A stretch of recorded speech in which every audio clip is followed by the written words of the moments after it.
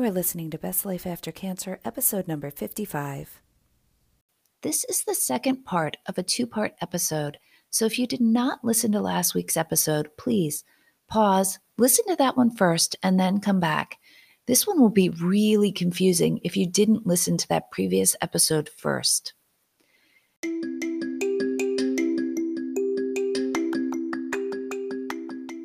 Welcome to Best Life After Cancer. I'm so glad you're here. This is the podcast where cancer survivors and caregivers can get solutions and support to overcome the life challenges brought by their cancer diagnosis. If you are ready to release your fear, regain your joy, and reduce your risk, you're in the right place. I'm your host, Dr. Deborah Butzbach.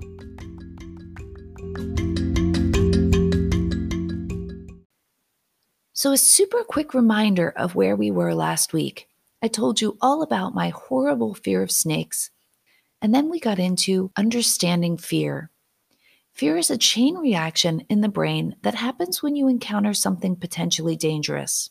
The hypothalamus communicates with the rest of the body by way of the sympathetic nervous system, which is the gas pedal for fear.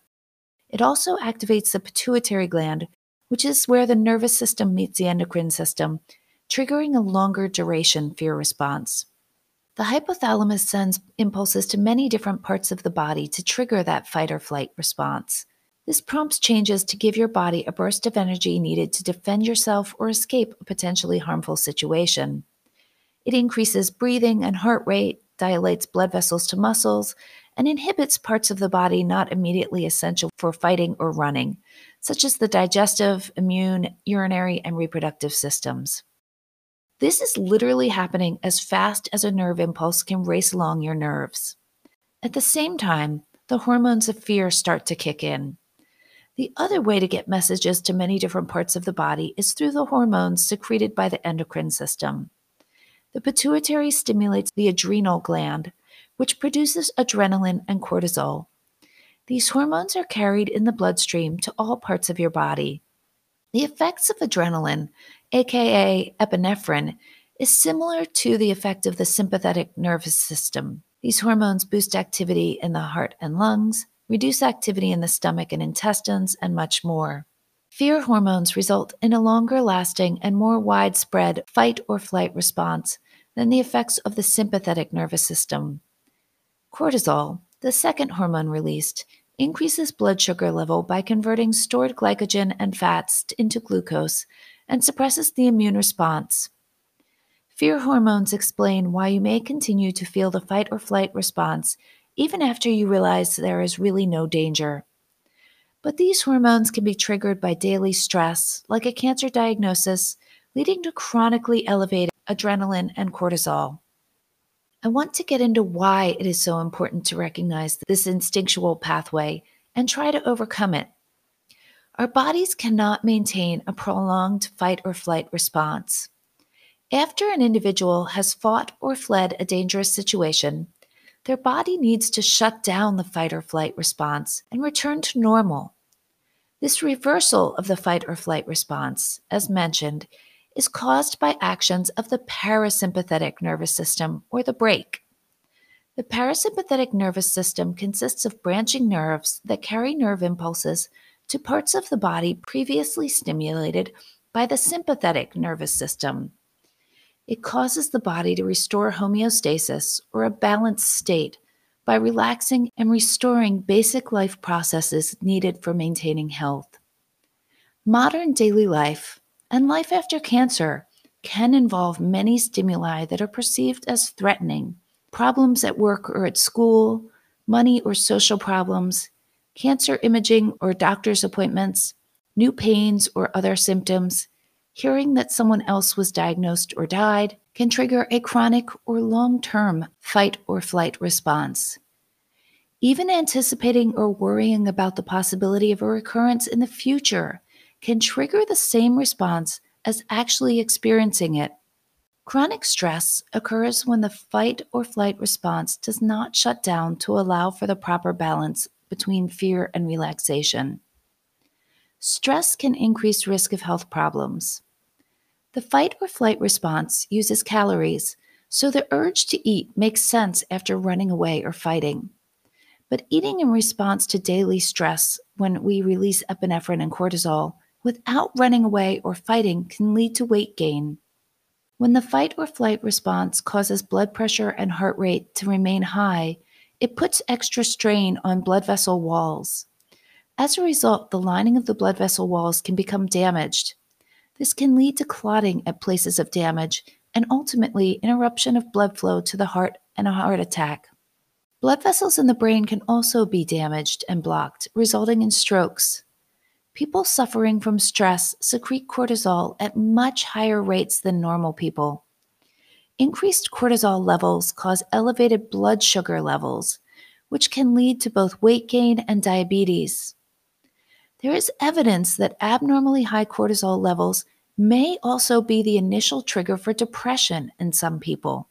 High cortisol levels result in sleep deprivation, and we've discussed in the past that poor sleep also leads to impaired health. Stress hormones also affect the immune system. Stressed individuals produce lower levels of antibodies when exposed to pathogens. They also produce higher levels of cytokines, or inflammation-triggering chemicals. Excess inflammation is thought to increase the risk for heart disease, diabetes, and some forms of cancer. This chronic type of stress is within your ability to change with behavior modification and thought management. Managing the fear in our bodies, calming ourselves with deep breathing, meditation, massage, warm baths, exercise, all help to dispel the excess adrenaline and cortisol. Thought management, or learning to control your thoughts, choosing thoughts that do not bring as much fear, all are effective in changing these things. Way back at the beginning of the podcast, I think in one of my first or second episodes, I talked about the timer technique to help limit fear and anxiety. You put aside 15 to 30 minutes per day, morning preferably. You get some uninterrupted space and time, and you set the old school white kitchen timer with the turny dial. Then you let all of the fear thoughts be there. What if I recur? What if this comes back somewhere else? What will happen to my family? Let all the thoughts and all the emotions be there. You may need to cry a bit. Really open up and let them all be there. Then, when the timer goes off, you are done with these thoughts for the day. When you start noticing them again, you think, no, we are done with that for today. There is time set aside for them again tomorrow. Now I am thinking about what is making me happy, what I am enjoying, what is going right, what I am looking forward to, or what non-cancer challenges I have to address today. Each time a thought surfaces, you kindly, gently tell your brain, no, put a pin in it. We can think about that tomorrow morning. It is really amazing how well this technique works for people. I created it more than 20 years ago for patients, and so many people have told me how well it worked for them. Give it a try and let me know if it helps you too. Now is as good a time as any to tell you something really interesting about fear. Fear is contagious. We know this instinctively, right? The reason I am telling you this is that exposing yourself to lots of people who are terrified and having lots of symptoms from cancer is actually contagious and can increase your fear. While I was researching this podcast, I found a really interesting example of this. In 1998, at a high school in Tennessee, a teacher complained of a pungent, gasoline-like smell in her classroom. Soon after, she became ill, reporting symptoms of nausea, shortness of breath, dizziness, and headache. Almost immediately, several students in her class started to experience similar symptoms, and before long, the rest of the school was stricken as well. The building was evacuated as firefighters, ambulances, and police arrived on the scene to tend to the sick. That evening, the local emergency room admitted 80 students and 19 staff members, and 38 were hospitalized overnight. But what was the mysterious toxic gas that sparked the outbreak? Several extensive investigations by government agencies found nothing. Blood work and other tests showed no signs of any harmful compounds. Instead, according to a local epidemiologist, the fear of being poisoned had spread, fueling the symptoms experienced by everyone inside. A report in the New England Journal of Medicine attributed the outbreak to a phenomenon known as mass psychogenic illness, which occurs when the fear of infection spreads just as virulently as the disease itself. The students and staff had decided that, based on the behavior of those around them, there was a real threat they needed to be afraid of.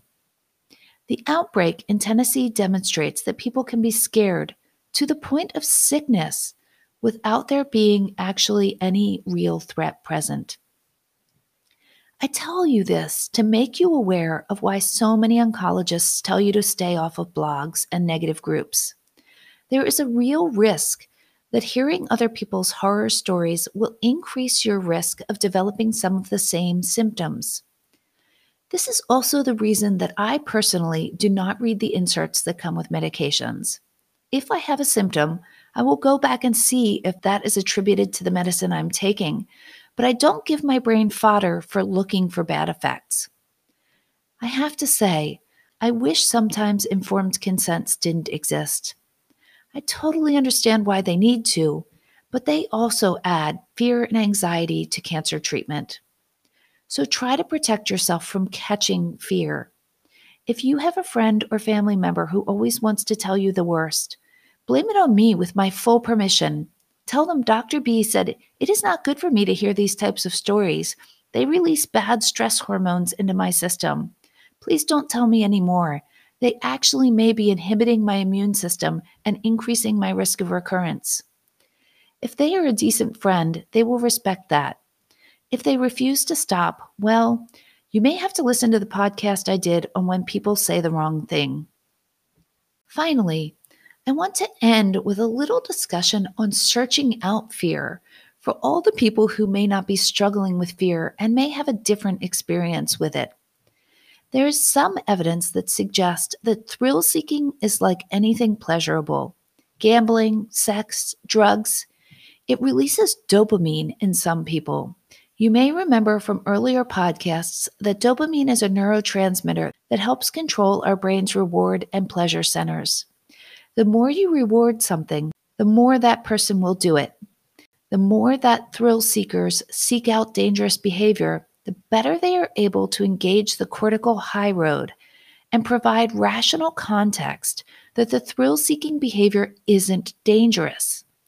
Extreme sport athletes are a great example of this.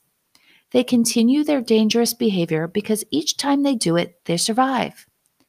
It is interesting to note that there are some people who genuinely seem to enjoy being scared. Glenn Sparks, a communications professor at Purdue University, says, "We know there are some basic individual differences in how people are wired." Sparks specializes in the cognitive and emotional impact of the media, particularly horror movies. He notes that some people are wired to seek out highly sensational experiences. When they are exposed to the kinds of experiences, they get the adrenaline rush. He likens those who enjoy watching horror movies to people who like riding roller coasters.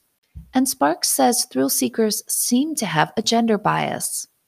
Men have been socialized not to show signs of distress, but to conquer it. For females, it is much more acceptable to show signs of distress. We can overcome some of our fears by continued exposure to them. By constantly exposing ourselves to our fears, whether it is extreme sports, horror movies, or snakes and spiders, our tolerance for them will grow, said Sparks. Many people generally consider fear as an unpleasant emotion, but some go out of their way to trigger it, such as by jumping out of planes or watching scary movies. In this way, people get to experience the rush of fear before our more reasonable brain centers dampen it down.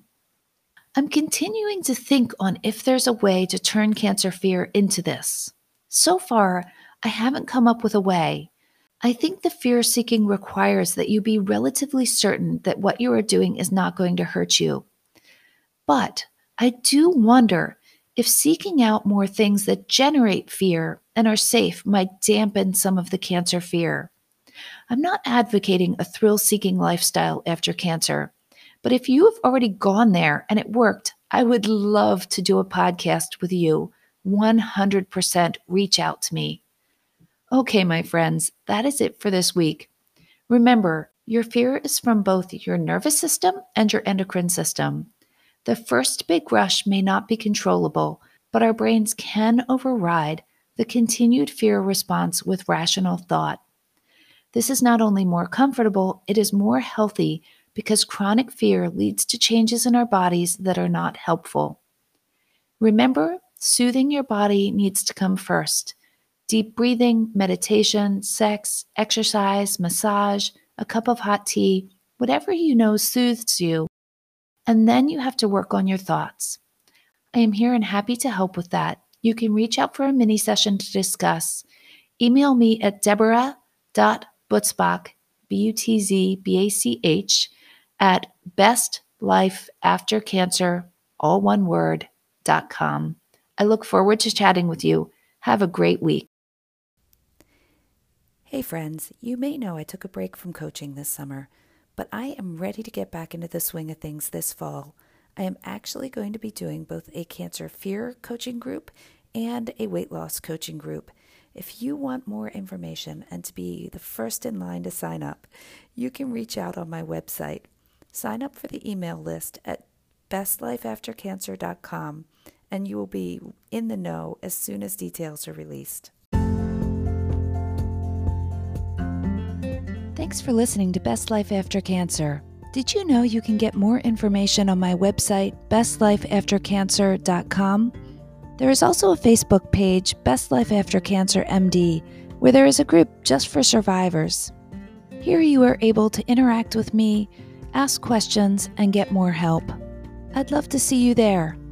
Have a great week, and I'll speak with you soon.